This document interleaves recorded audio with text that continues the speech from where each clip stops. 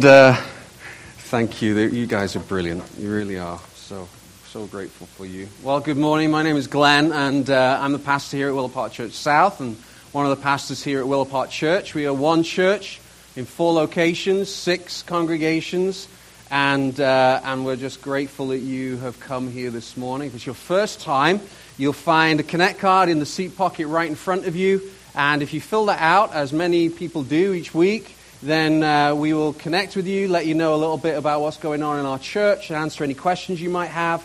And if you do that, then you get a gift bag just as a thank you, and there's all sorts of different goodies in there, like a journal and various other things, so that would be great. One thing is our Willow One prayer meeting, Galatians. I want to give you a little bit of a... Oh, thank you, babe. I want to give you a little bit of a bit dodgy. This is the first time I've preached since being sick for most of the week, so that is only coffee. Just in case any of you might be thinking otherwise, I've got my mints, which are also only mints, and I have my water, and so by the grace of God, my voice will hold throughout. Last week, the team covered the Sunday for me. I was very grateful. I've been speaking for almost 30 years, since I was about 17, and it's the first time I've actually called in sick. I've preached most weekends since then. I preached sick a lot, but I didn't think any of you would be thankful for me to come and just basically splutter all over you for the time that I'm speaking. So thankful for the team that led, and it was good.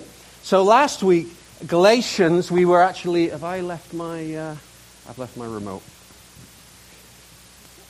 Pastor Phil on the video actually was preaching on Galatians chapter 4, and really primarily verse 8. We're going to be looking at Galatians chapter 4 in a second and looking at the rest of the passage. It is to me that one of my kids might end up somewhere in the world in a dangerous place serving Jesus. That would terrify me, that I could be secure that even if in God's wisdom He decides to let that happen, that if Jesus is the one that I love more than my kids, then if they're doing that for Jesus, then my security could be in Jesus, not in what they are doing or not doing. Kids are incredibly enslaving. I love them to bits. But we shouldn't worship them, nor what they do or what they don't do. And I can tell you, I have lived through this. I've lived through this. The struggle and the tension of it. But if we as parents continually point towards Jesus, love Jesus more than them, love Jesus and what He is doing in our lives, and we continually point towards that, then we can be secure in the knowledge that they too will have every possibility of coming to know Him. And then we can be secure in that. Because everything else is beggarly. Everything else is enslaving. And we can enjoy all these things. We can enjoy money. We can enjoy family. We can enjoy relationships. We can enjoy knowledge and position and past accomplishments. And even our looks and our health and our leisure. We can enjoy all that if we are not holding them like this. If we hold them like this, continually pointing to Him and saying, because of Jesus. That's freeing. Why would we drift back to worshipping the created rather than the creator? True freedom is found in getting the order right. Jesus plus, not my statement, many people have said this, Jesus plus nothing is everything. Jesus plus nothing else. It's all you and I need.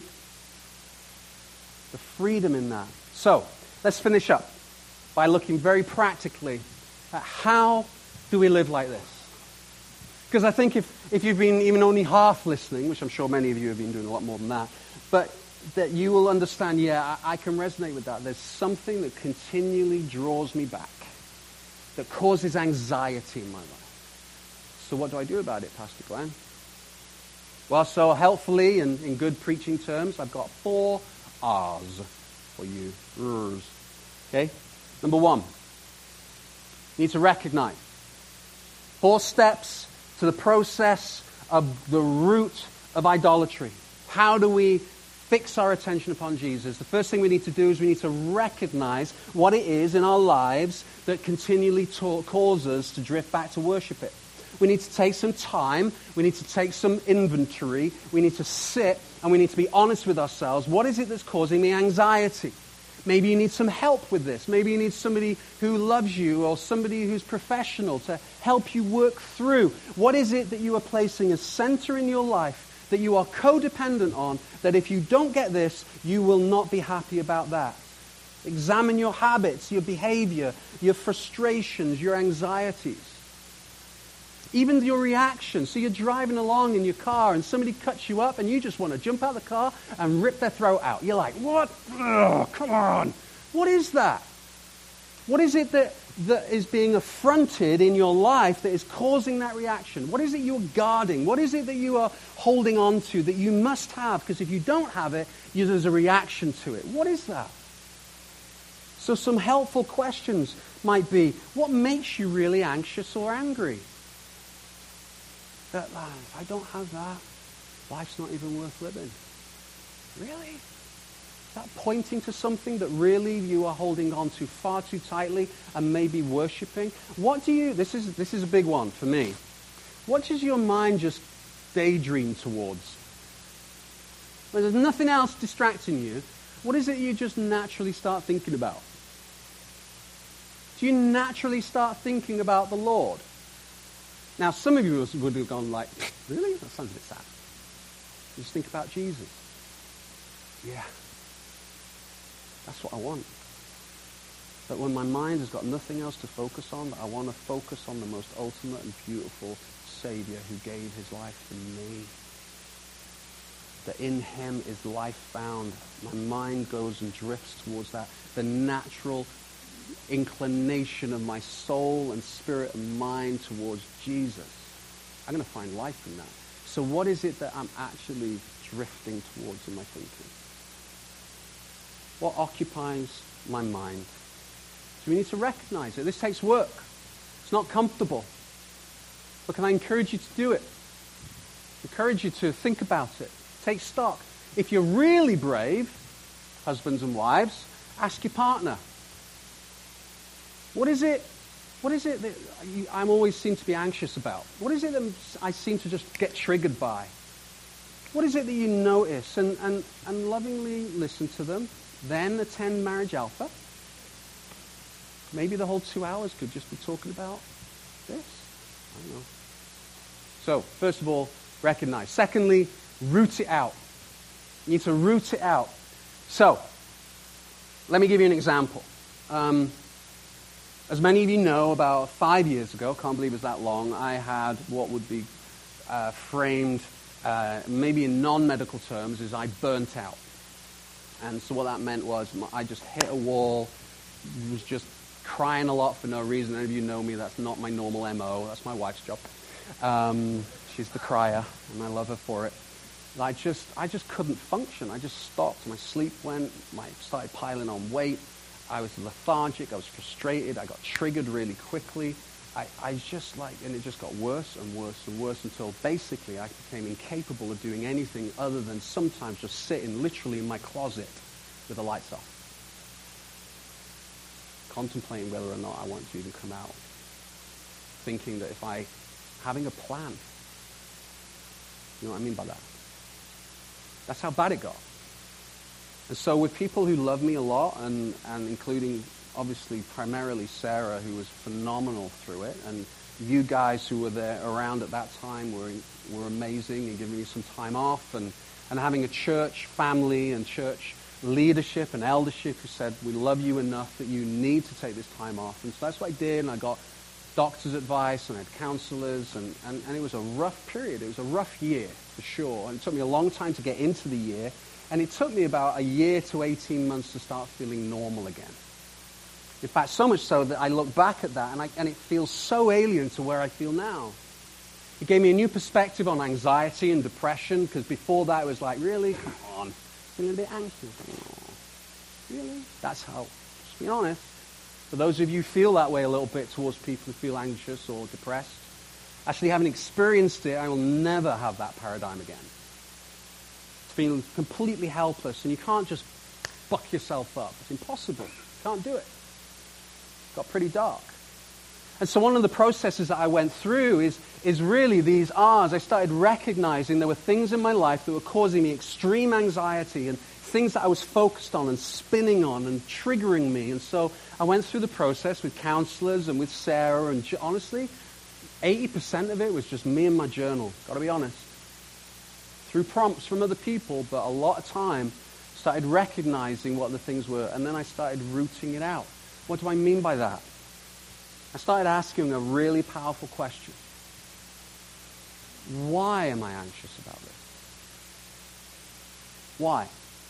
So I'll give you an example. One thing that I was incredibly anxious about at the time was the size of this church, which is the craziest thing in the world because I can't make people come. And so I used to get incredibly hurt when people left. Now I'm not applying leverage to any of you who are thinking about leaving. If you're thinking about leaving, God bless you. KGF down the road. Go for it. No, I say that awfully flippantly. I don't mean that at all. But that KGF isn't down the road. You have to go pursuit. I don't mean that at all. But at the time, it used to chronic, why are they leaving? And then it used to be, why am I feeling so anxious? And then, well, because why would they want to leave? Well, why am I feeling that way? And why am I feeling that way? And why am I feeling? And I used to come down and down until eventually I got to the final thing, approval. I needed people's approval.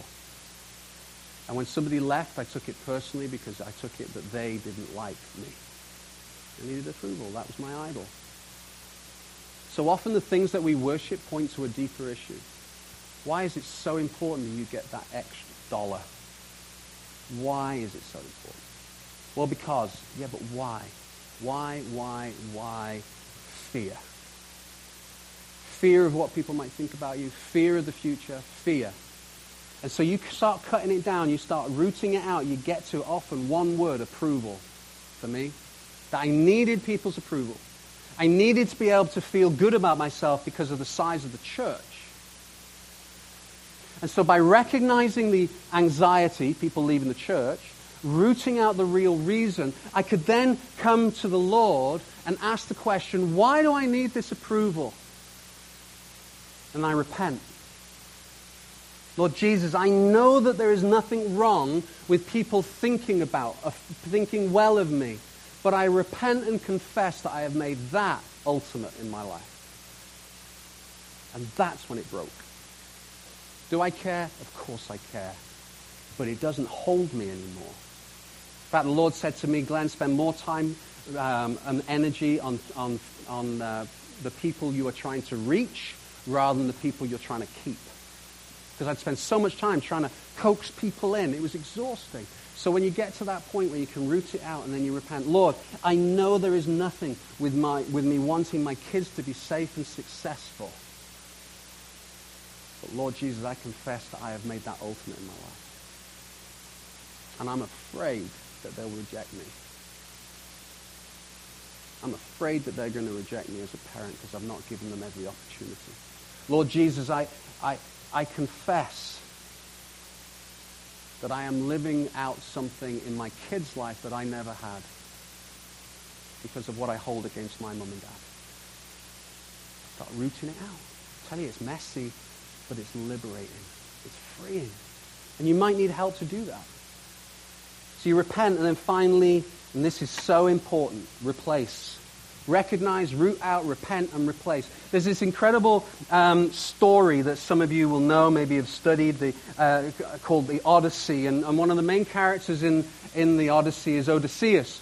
And what they had, and you've seen this on different movies, you've had these characters in it called the Sirens. And the Sirens were these characters that would try and draw sailors onto the rocks by their beautiful singing. And you might have seen it on Pirates of the Caribbean or different stories. And so it's rooted in this story of Odyssey. And so they would coax by their beauty. Come follow us, because that's what idols do. Come follow. You'll find life. You'll find truth. You'll find freedom. You'll find happiness. And they coax us onto the rocks. And that's where we get enslaved and we get problematic.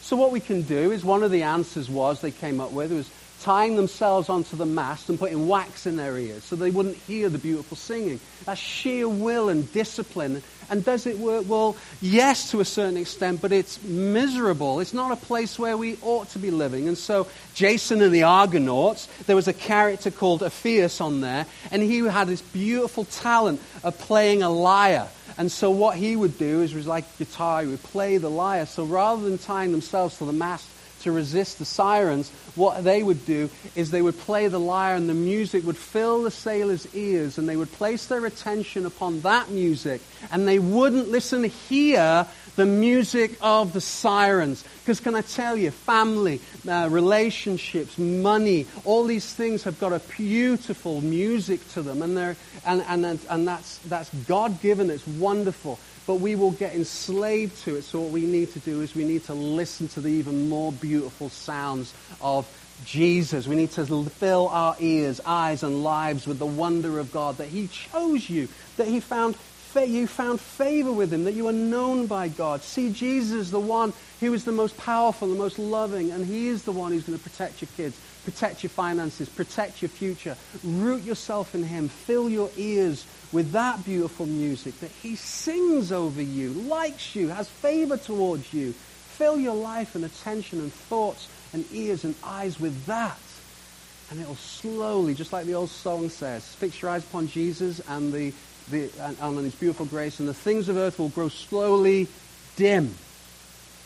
They don't disappear. They dim down. Wow. Beautiful. You would know God and be known by him. So root these things out. This is why, as a pastor, it's so important that we focus on this topic in particular, because it's freeing. It's freeing. And so Paul, in this passage, is saying, why would you be drawn back when you are known by God? So here's what we're going to do now. So we're going to spend a little bit of time just in worship. A song that Sarah can lead us in, and it's an opportunity for us actually to present ourselves before him. Let's close our eyes right now.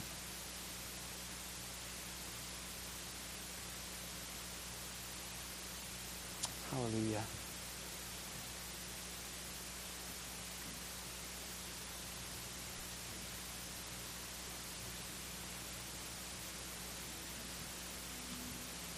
What is it you are really anxious about now? And let me say to you, there is no sin in the anxiety. Jesus himself tells us, cast your cares upon me. Paul says to pray. He says to pray continually, which is filling your ears with the beautiful music of the Lord. But what is it that seems to be consuming right now? Is it to be known, to be recognized, to feel security?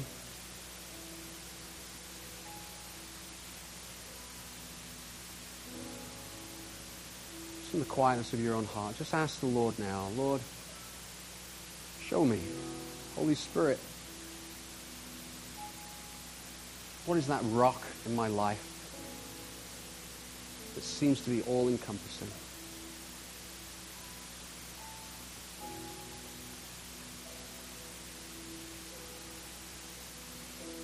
Hallelujah.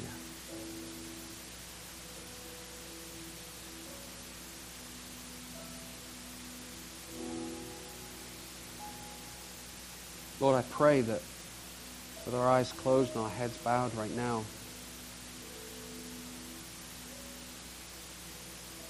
that, Lord, there will be prayers of repentance and confession that happen in this place today.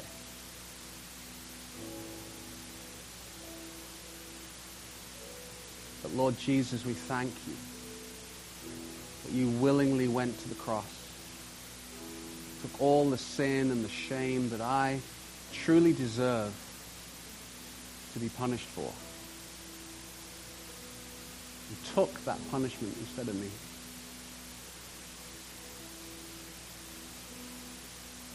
And Lord Jesus, I choose to fix my attention upon you.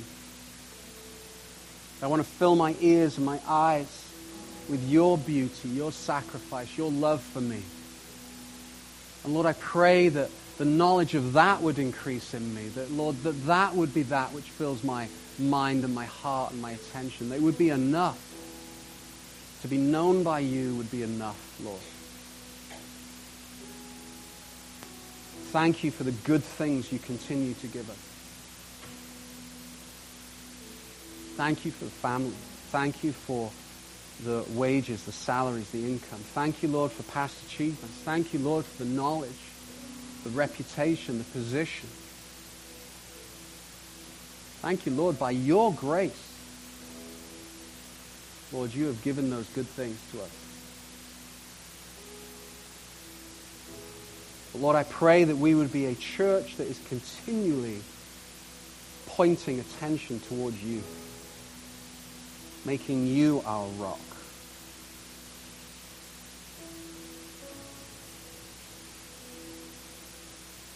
Hallelujah.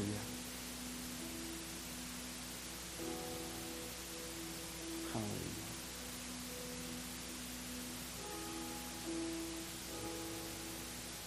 Lord, I pray that this week, that Lord, each one of us who hears this right now, online, through the recording, that Lord, that we would find time to sit down with you and to listen. That Lord, we would root out some of the things that continually cause us to drift onto the rocks.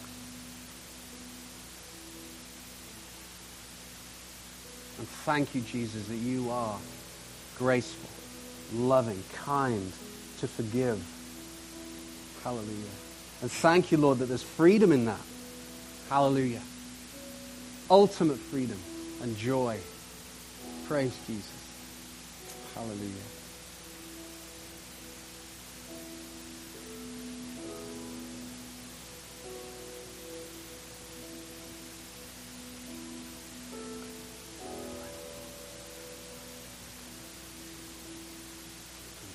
Let's stand together. This is a beautiful song to fix our attention.